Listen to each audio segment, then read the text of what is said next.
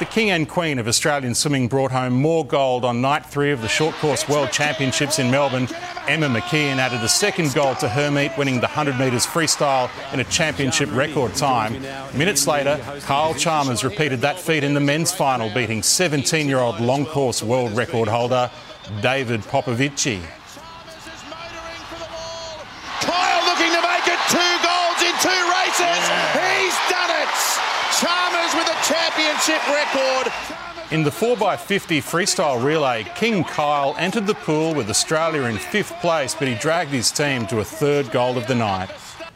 Open champion Cameron Smith and Commonwealth Games marathon gold medalist Jess Stenson took out the top gongs at last night's AIS Sport Performance Awards as male and female athletes of the year. I'm still in shock. It's a huge honour. I love representing Australia. It's something that I dreamed of as a young girl, watching the Olympics on TV. Cyclist Emily Petricola and snowboarder Benny Tudhope are para-athletes of the year, while Diamonds rookie Donnell Wallam took out the Emerging Athlete Award.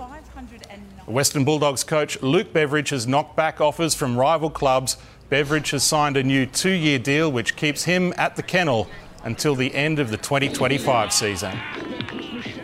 It was pretty easy. It's, the energy's still there. I'm absolutely invigorated, looking forward to the next challenge, and so in a sense was pretty seamless.